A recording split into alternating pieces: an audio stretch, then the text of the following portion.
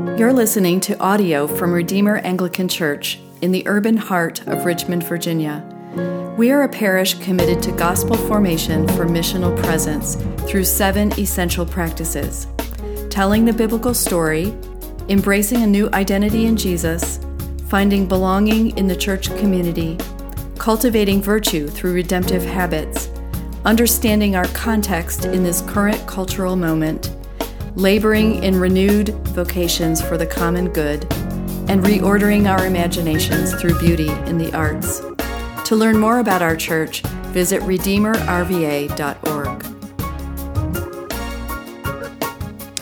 Today we're going to be reading from the book of Proverbs. That's Proverbs chapter 26, from verse 22 to 28.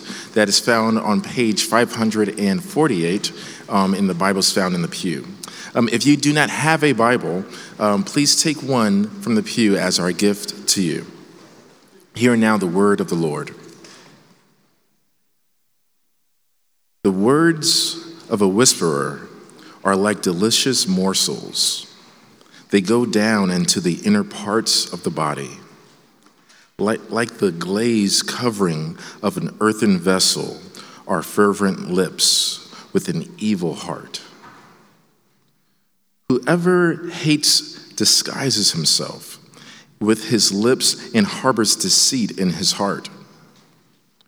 When he speaks graciously, believe him not, for there are 7 abominations in his heart. Though his hatred be covered with deception, his wickedness will be exposed in the assembly. Whoever digs a pit will fall into it, and a stone will come back on him who starts it rolling. A lying tongue hates its victims, and a flattering mouth works ruin. This is the word of the Lord. Thanks be to God.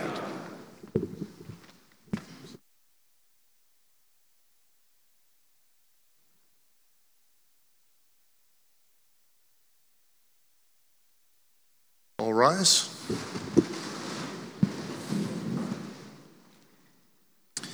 Today's reading is from Matthew chapter 16, verses 13 to 20, and page 822 in your pew Bibles. The Holy Gospel of our Lord Jesus Christ, according to St. Matthew. Glory to you, Lord Christ.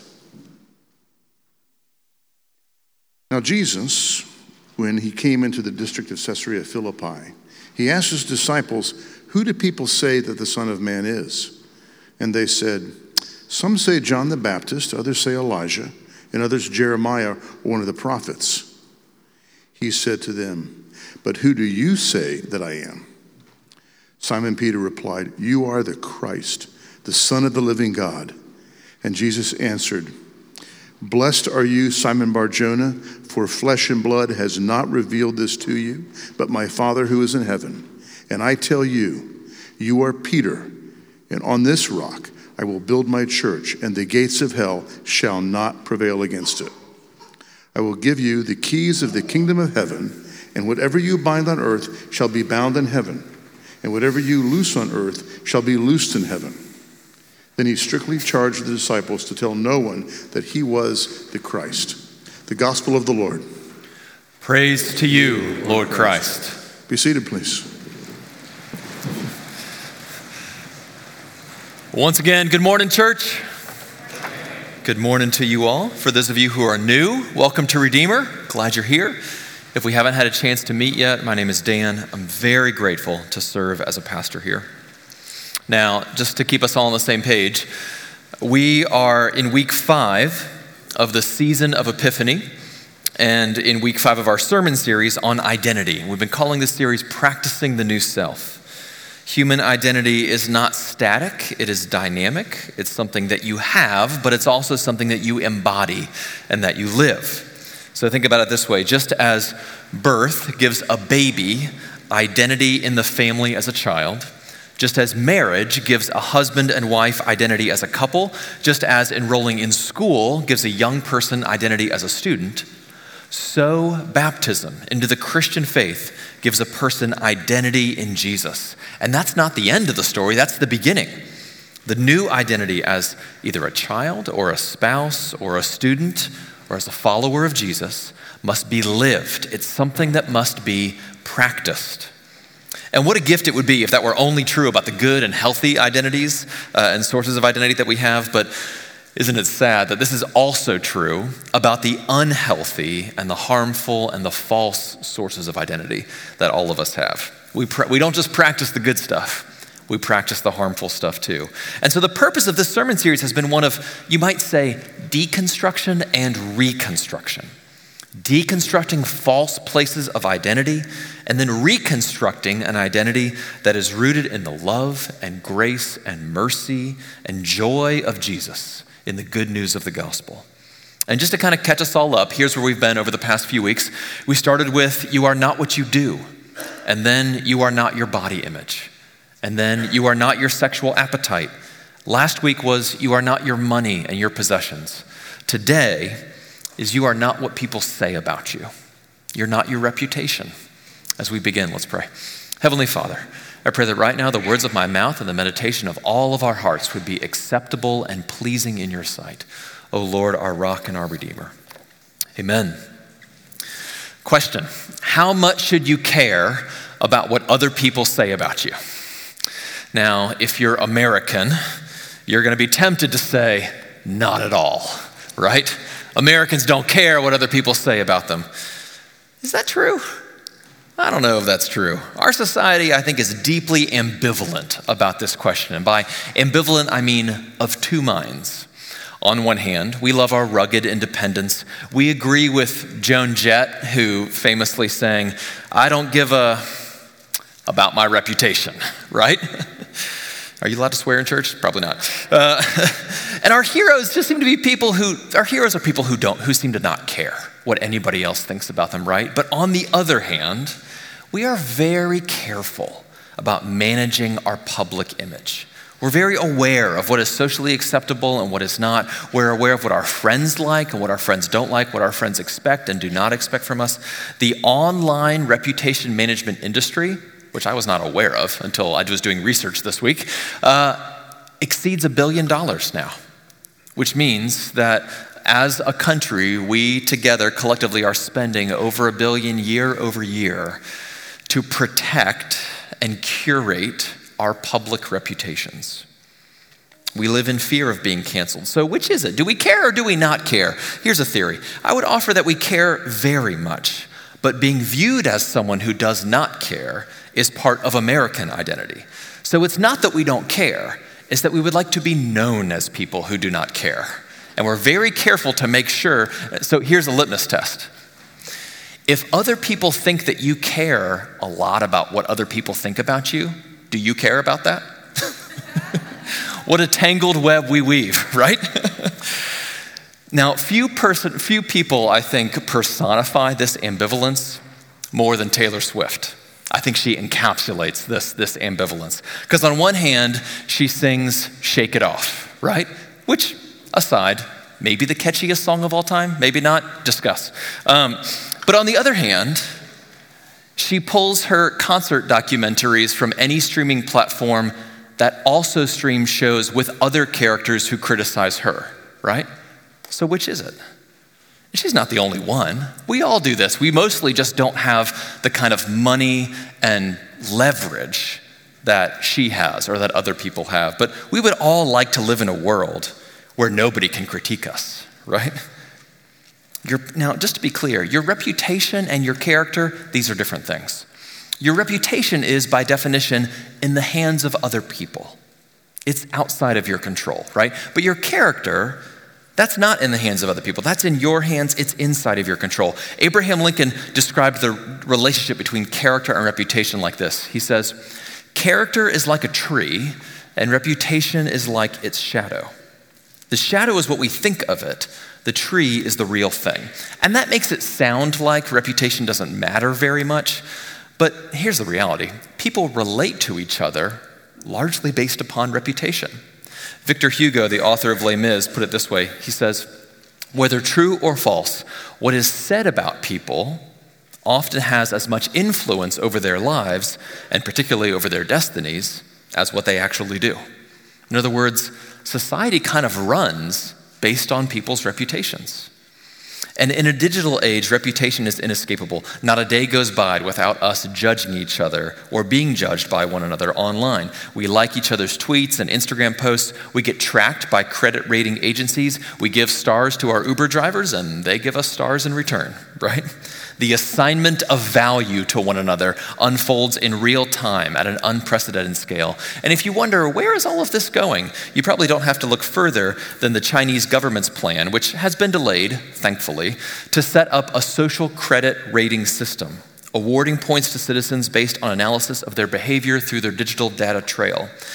This is the logical endpoint of all of this, the digital quantification of a person's reputation. Now, if that's one story about reputation and identity, what's another story? Well, the Bible tells a very different story about the relationship between identity and what people say. It begins in creation. God names humanity, and then humanity is tasked with naming the world. And there's integrity between identity and words, between what things are and what is said about those things. In the beginning, there's no such thing as reputation, there's only reality, and the words that correspond to reality. What do you call words that correspond to reality? Truth. That is what truth is, words that correspond to reality, right? But through what we call the fall into sin, which, by the way, begins with the temptation to think that perhaps words and reality are not the same thing. The serpent whispers into the ear of the first humans, did God really say? It's an attack on God's character and reputation, and a subversive attack on human status. You're not very godlike, are you? Lies and deception enter the story. Now reality and reputation can be two different things. There can be what's real, and there can be what is said about what's real, and maybe they're not the same. You can be known as virtuous, but in reality be an evil villain. Or you could be known as an evil villain, but in reality be actually a pretty honest, gentle, and kind person. And the church, the people of God throughout history, are the people who are learning slowly, with the help of the Holy Spirit, to be secure in who they are and who are learning to tell the truth about themselves and to tell the truth about the world. And the new creation promised at the end of the biblical story is a future of harmony between reality and words. No difference between reality and reputation. Truth reigns once again. Now, into that narrative arc about the relationship between truth and reputation, between reality and words, you have our text in the book of Proverbs, chapter 26, verses 22 through 28. Pretty disturbing text, not a cheerful read. If you're looking for something uplifting and encouraging to kick off your day tomorrow morning, maybe don't start here, right? But important words. And we're going to focus on one sentence. It's verse 22, and it goes like this. I'll read it twice. The words of a whisperer are like delicious morsels. They go down into the inner parts of the body. The words of a whisperer are like delicious morsels. They go down into the inner parts of the body. Now, as we talk about this, we're going to explore this theme, you are not what people say about you. And we're going to do so from two very kind of obvious angles, nothing tremendously creative here. You are not the good things people say about you, and neither are you the bad things about people say about you. So let's explore the good and the bad. Let's start with the good. This passage in Proverbs has a couple kind of key words in it, and let me just name some of them. Delicious, glaze, disguise, speaks graciously, deception, lying tongue, flattering mouth. That's a fun list. These are the positive things that people can say about each other. Other people's words can sink down into your inner being and end up becoming part of your identity, where you begin to believe the good things that people say about you. Now, this does immediate damage to who you are, but it also sets you up for long-term damage. The immediate damage is your sense of self, it's kind of obvious, your sense of self becomes puffed up, bloated, swollen. You begin to kind of believe your own press, and a gap opens up in your mind between reality and your imagination. You imagine yourself to be wonderful, a gift to humanity, right? But the reality is, being around you is not always such a gift. Sometimes you're inconsiderate. Sometimes you hurt people. Sometimes you're careless. and you wound people without even knowing it. You don't even recognize the harm you're doing because at the very same time, you're being praised. Now, the immediate danger, therefore, is that you lose self-awareness.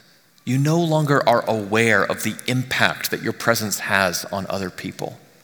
Now, that's just what happens right away. In the long run, this actually sets you up to be torn down because you and I both know nobody stays popular forever, right?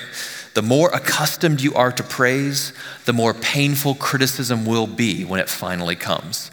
And it always comes, right? Flattery sets up a weak identity that can be crushed. It paves the road for either defensiveness or victimhood. If you're used to being praised, then when you finally are criticized, how are you going to respond? You'll either be defensive, you're wrong, that's not true, or you'll be a victim. It's not fair. Right? This is why Jesus gives this warning in the Gospel of Luke. It's probably one of my least favorite warnings that Jesus gives. Jesus says, "Woe to you when all people speak well of you." Isn't it frustrating when Jesus warns you against getting the very thing that you want? Like, don't you want everyone to speak well of you? Y'all, I want everyone to speak well of me. They don't, and I find that exasperating, right? But it would be terribly destructive to my soul if everybody spoke well of me. And you know what? It would be for you too. There's a logic to what Jesus is saying. Woe to you when everyone speaks well of you. Why? It feels good, so why the woe? Well, because it'll rot you from the inside if that happens. When people give you wonderful, flattering praise, you get to decide how deeply to let those words in. Will you let those delicious morsels all the way down into your inner self, to the deepest part of who you are, your identity? Will you believe that your good reputation is the real you? Now, the words that sink down into our souls and form us are not only the positive words, they're also the negative words. In other words, like the harsh, critical, destructive words can be just as formative to who we are and our sense of identity as the sweet compliments. So let's talk about the hard words. Socrates put it this way. He wrote, "Regard your good name as the richest jewel you can possibly be possessed of, for credit is like fire. When once you have kindled it, you may easily preserve it, but if you once extinguish it, you will find it an arduous task to rekindle it again." In our family's house, we have a wood-burning fireplace. That is one of the conditions I have about any house our family lives in. I don't care what the rest of it looks like, but there must be a wood-burning fireplace. This is true. It's something our family argues about. So, starting a fire can be a little bit hard sometimes, especially if the wood is a little bit wet and not dried properly. But once you get that fire going, you can put a wet log on a burning fire, keeps burning just fine. But once the fire goes out, hard to start again. This is what Socrates is saying is an old-fashioned way of saying a good reputation takes 20 years to build and 5 minutes to destroy. It might take you a long time to get that reputation fire burning, but somebody can come along and dump a bucket of water on it and it's out in a second. In other words, one strike and you're out. And we're living through a cultural shift where we have more information at our disposal than ever before, which means that you can quickly learn more good things about someone than ever before. But you know what you can also do? You can dig up more dirt on someone faster than ever before. And the internet means that your bad reputation never leaves you alone. It follows you everywhere you go. And it can make starting over, getting a fresh start, getting a clean start, impossible. Or at least it can feel impossible. Your worst decisions can live in other people's Instagram feeds, other people's blogs, Facebook photo albums, news websites, other people's email accounts. You can be canceled today for a mistake you made 50 years ago that you forgot about until somebody dredged it up from the murky, gunky bottom of the internet and then posted it online, right? And once it's out there, can you get that genie back in the bottle? You cannot. Once Pandora's box is open, you can't close it. It's very, very hard to restore a tarnished reputation. And y'all, if you're thinking right now that that's true for like leaders, capital L leaders, CEOs, politicians, celebrities, executive, pastors, other publicly visible people, y'all, it's just as true for all of us. And even though the internet has accelerated this, it's actually not a new problem. This is an ancient problem. I started doing some research earlier this week on verses in the Bible that warn against things like gossip or lying, slander, critical words, divisive speech, harshness, angry words. And I sort of planned on taking you through a few different Bible verses on this theme. And you know what I found? Too many verses. It's in every single book of the Bible, every single one, from Genesis to Revelation. It's no exaggeration to say that the Bible considers using your words to harm others to be one of the worst things that a human being can do. Why? Why would that be such a big deal? Why can't you just shake it off? Well, because words of the whisperer are like delicious morsels. They go down into the inner part of a person. And as delicious as it can be to hear a compliment about yourself, like, that tastes good, it might as very well be even more delicious to hear a bit of gossip about somebody else. That tastes even better. And those words about somebody else will sink down into your heart and become a fundamental part of what you believe them to be. And we first learn this pain as children, usually. You go to school, you're on the playground, you see two other kids look at you, whisper in each other's ears, point at you, and start laughing. You don't know what they're talking about, but is it good? It's not good. It hurts. And that pain deepens as teenagers when other students, in a desperate attempt to secure their own sense of status in the group, will tear you down to make themselves look big, right? And sometimes, worst of all, the harsh, critical words come from authority figures, from coaches and teachers and parents and grandparents. And if the child is young enough and has not yet developed a strong enough sense of self-worth, then those critical words will seep deep into their souls like poison. And children who are made in the image of God and in whom God delights, they will begin to doubt their own goodness. They'll begin to believe that they are, at their core, bad, worthless, a disappointment, a failure. And as they grow up, they may become an adult who therefore bears a terrible burden of shame for never being good enough. And they might do different things with that shame. They might be crippled by it and really never able to kind of get going in life. Or they might appear to be incredibly successful, but their whole life is lived in defiance of what dad said about them years ago, right? Their whole life's been one long campaign to prove him wrong. And one of the implications of this is that when people have been deeply damaged by critical words, they're often unable to receive real encouragement. When someone does notice something good in them and points it out and gives them a genuine piece of encouragement, they can't receive it. They don't believe it.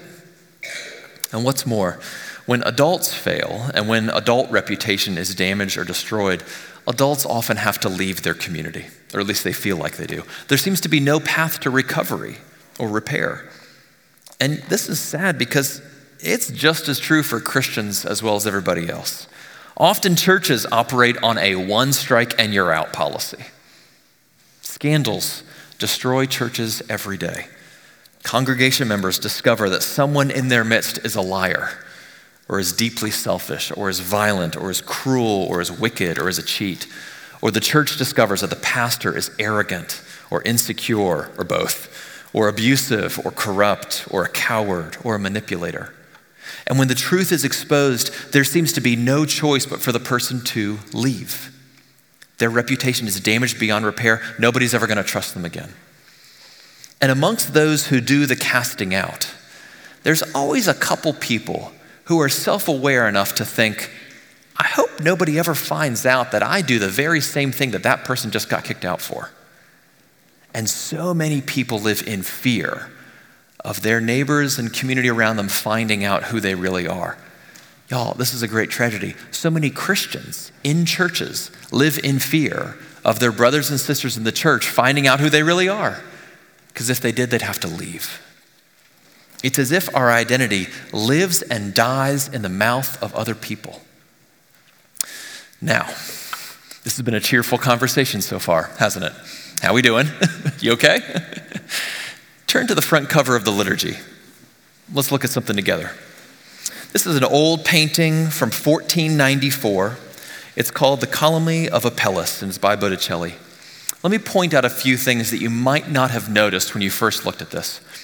all the way on the right-hand side, you have a king sitting on a throne.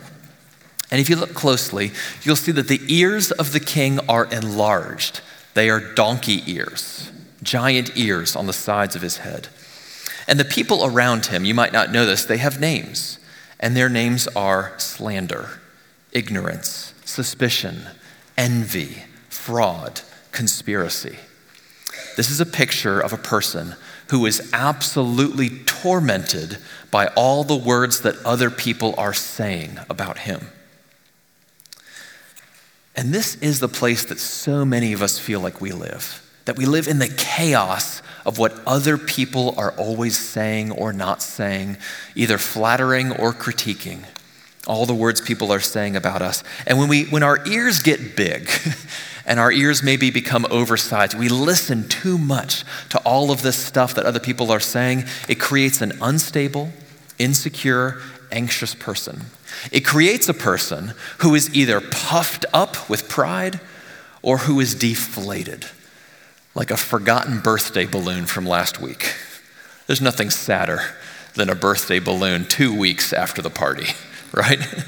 And yet, that's what so many of us feel like on the inside, just absolutely destroyed and deflated by other people's words. You ever met somebody who's so angry and defensive that you can't ever constructively critique them or even disagree with them? Or have you ever known somebody who's so fragile that you just don't have the heart to ever disagree with them, right? You know anybody like this? You know one person like this, if you know me, right? You might be like this too, though, huh? Maybe we are like this. Question for you to think about later this week. If you get a chance to meet with one of your small groups, you might ask this question to each other. How have other people's words impacted and formed your sense of identity? How have other people's words impacted and formed your sense of identity? Now, as we ask this question, it might be good for us to wonder, since we are in a church and it is Sunday morning, how was Jesus impacted and formed by other people's words? You know, Jesus cares a lot about who people say that he is. But interestingly, he's not defined by who people say that he is. Some people praised Jesus. And if you know the story of the gospel accounts, there are people who wanted to make Jesus king by force. Did he let it stroke his ego? Did he let it go to his head? No. You know, as popular as you are, you've never been more popular than Jesus at the height of his ministry, right? Jesus fed the 5,000. Everybody was like, this is it. Look no further. We found our guy, right? You've never been that popular. Sorry. In the same way, some people hated Jesus. They wanted to kill him. Was he crushed by it? No. Did Jesus adopt this like, well, I'll show them. You just wait till the resurrection, right? No. He didn't have that chip on his shoulder towards people, right? As much as you've been hated, you've never been more hated than Jesus. Did Jesus just therefore tune everybody out and have like I don't care about my reputation tattooed on his shoulder, right? No. Jesus actually kept asking people what they thought about him and what he was doing. Jesus cared about what people said about him. But Jesus did not allow other people's words to form his identity. Or let me reframe that. He did not allow the words of the crowd to form his identity. But he did allow somebody else's words to form his identity. And do you know whose words those were? They were the words of God the Father. Some of you might have been here a couple weeks ago on Epiphany Sunday. It was a baptism Sunday, and we read together the story of Jesus being baptized in the Jordan River by John the Baptist. What happens? The heavens open, the Holy Spirit descends upon him as a dove, and the voice of God the Father speaks to God the Son, saying, "You are my beloved Son. In you I am well pleased." It's an identity moment. And it's a moment when Jesus receives and is affirmed in his own identity from the Father. He does let somebody else's words form his identity. He's just careful about who it is. And from that place of security in his own identity, Jesus then cares about what other people say about him. But here's his motive. He cares about what other people say because he desires a relationship with them. So of course he cares about what they think because he cares about them. Jesus asked Peter who people say that he is. And Peter kind of gives, hey, here are a couple theories that are floating around in the ether out there. And then Jesus says, okay, yeah, but what about you? And Peter names Jesus as the Christ. And then, interestingly, I bet Peter didn't see this coming, Jesus then names Peter. Identity speaks to identity. As Peter recognizes the identity of Jesus, so Peter receives his own true identity. And that dynamic that is at play in this scene in the Gospel of Matthew is the same dynamic that is at play for every single one of us. As you recognize the identity of Christ, so you receive your own identity. Why? Why does it work that way? Let me unpack this. Words will always be morsels that sink down into your inner being and form who you are. God knows this. The word was made by God's word. The world was made by God's word, and the world is sustained by God's word. Human creatures are word-formed people. They always have been, and they always will be. Just as an aside, this is kind of one human point where psychologists and psychiatrists and theologians all agree. Humans are word-formed people. And Jesus is God's word spoken to you. In Jesus, God's word enters the world in flesh, and by faith, Jesus can be the morsel that sinks down into your inner person, into your identity, and takes up residence there. And there in the core of your being, with all the chaos of other people's words about you kind of swirling around you, the flattery and the critique and everything in between, Jesus quietly whispers a different story about you and about who you are and about where you belong and what your purpose is and everything else about your whole person.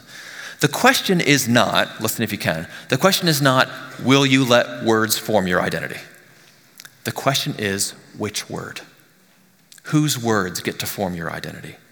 Will it be the word of God made flesh in Jesus that says to you, you are created, you are good, you are beloved, you are chosen, you are adopted, you belong? Or will it be the words of others who flatter you with shallow compliments or who tear you down with savage critique, or maybe both, first one, then the other?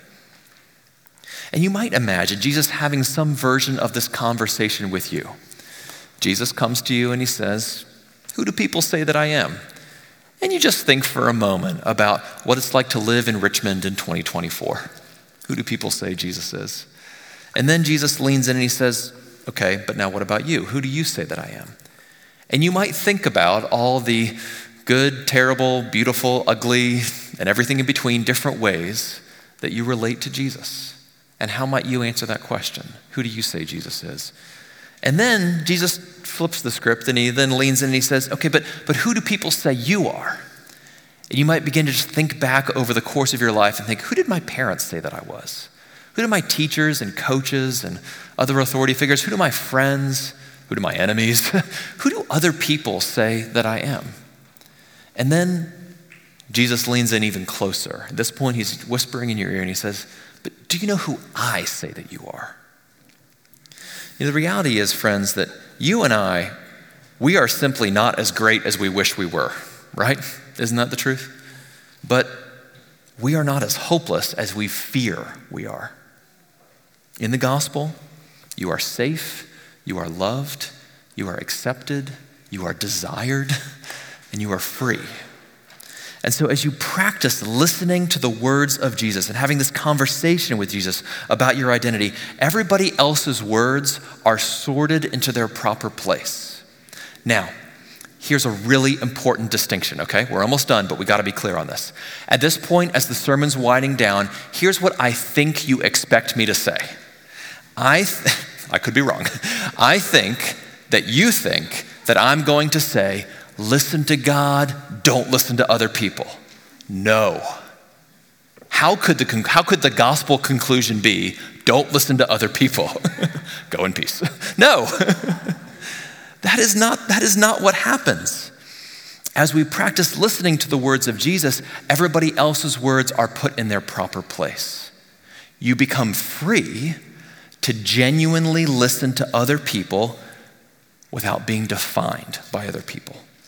It changes the way you hear other people's words. Let's just think about our ears for a moment, okay? It allows your ears to resist flattery. flattery just starts to bounce off of you. Your Instagram post gets 13,000 likes. Who cares? Seriously, who cares? Nobody cares. Turn to the person next to you. Do you care? They do not care. People say you're gorgeous. People say you're brilliant. People say you're the kindest, the nicest, the best. Please, you let it bounce off of you. Flattery never gets, you don't let flattery sink down. You know better. You know the truth, right? It also allows your ears to resist the harsh attacks. Somebody really goes after you. You let it bounce off. It doesn't sink down. Other people's criticism doesn't derail you. The gospel enables you, rather, to really listen to people. It allows you to listen to encouragement when it's given. It allows you to listen to correction when it's given. You can receive genuine encouragement, and you can let genuine encouragement sink in. Somebody gives you a healthy morsel of genuine encouragement. By the way, if you want to know the difference between flattery and encouragement, flattery speaks to performance, encouragement speaks to identity. Flattery says, you performed great. Encouragement says, I value you, right? And it means that you can actually let those encouraging words sink in. And instead of like deflecting and resisting, oh, I'm nothing, I'm nobody, you can just say thank you. Thank you, I received that. It also allows you to receive constructive correction. It means maybe for the very first time, secure in who God says you are, your ears might get unclogged and open up, and other people might be able to give you just some gentle and loving correction. And by the way, the difference between savage critique and loving correction is that savage critique is about performance, right? You didn't perform well. Gentle correction says, I know who you are, and I actually value who you are. Now, here's something we might change, right? So gentle correction only happens when identity is secure. You have to know, we're not canceling each other. We're not breaking the relationship. The relationship, identity speaking to identity, is secure. And within the context of that security, self-awareness and growth, giving and receiving of correction to each other, people actually start to change and grow and improve for the better. Okay, that's all the ears. What about our mouths?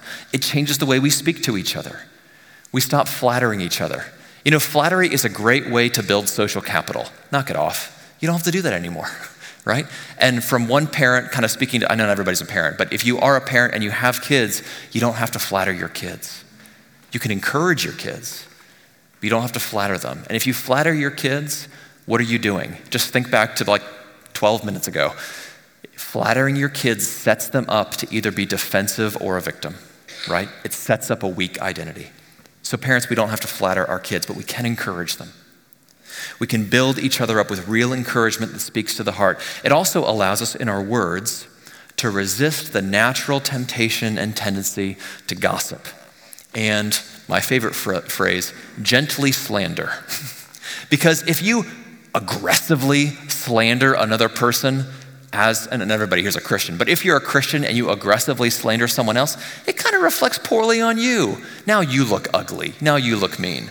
Most of us are way too socially sophisticated to do that. But we will gently bump other people off the cliff, right? Just lightly throw them under the bus, right? Gently. It means you can stop doing that. You can stop critiquing and tearing down. And as we start to use our ears and our mouths in different ways, it means that within the context of a church family, we can have very short memories of other people's sins and very long memories of each other's virtue. And if there is a need to offer constructive correction, which is basically another way of saying protecting someone from the error of their ways, right? Protection comes from love. So offering gentle correction is simply protecting another person from the error of their ways. You do it to their face and with the offer of support. No one will receive correction from you if you're also canceling them or cutting them out of their life or denouncing them. They need to know that your view of their identity is positive before you offer to correct their actions. And when congregation members begin to behave this way with each other, which is to say, as we practice the gospel of identity and each other's reputation, churches become places where reputations can be healed and restored. You know, Peter had a very different conversation with Jesus at a different part in the story, where Peter goes to Jesus and he says, hey, Jesus, how many times am I supposed to forgive somebody? How about 7?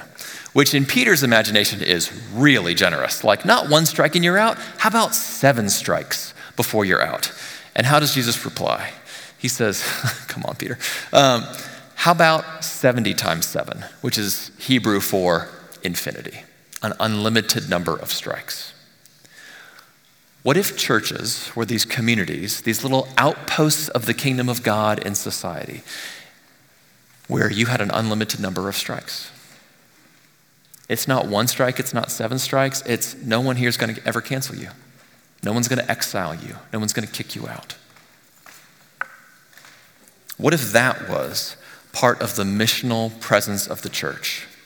What if over time churches became the last place somebody could go when everybody else has kicked them out?